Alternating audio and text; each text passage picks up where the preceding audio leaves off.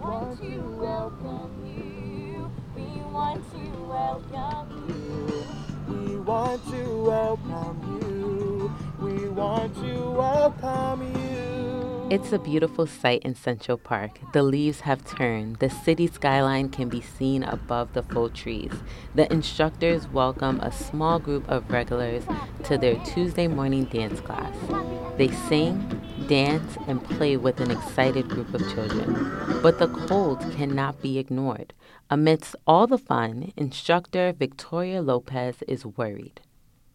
I definitely have some concerns that classes will start to slow down just because we mostly do classes outdoors, and for a lot of people, it's not very practical or they're not comfortable having their children inside yet for obvious reasons. Next week, the dance classes will be moved indoors. Lexi McCulloch started bringing her 11-month daughter, Louisa, to these classes at the beginning of the fall semester.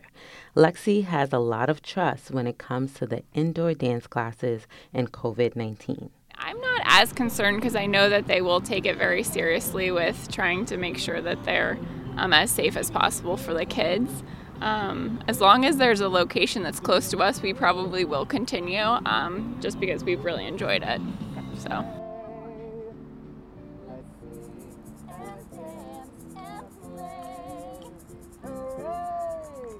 The instructors of this dance class have a game plan for keeping people safe as they pivot to indoor classes. We can all remember what we went through last fall at the height of the pandemic. This small business is committed to keeping their participants safe as they enter the next phase. I think we're definitely just going to be doing the same thing we do when we're outdoors. We all wear our face shields. We all keep our distance. I think we're just going to carry that over to the indoor classes as well, and obviously ask the parents or the nannies what they're comfortable with and just kind of gauge it from there.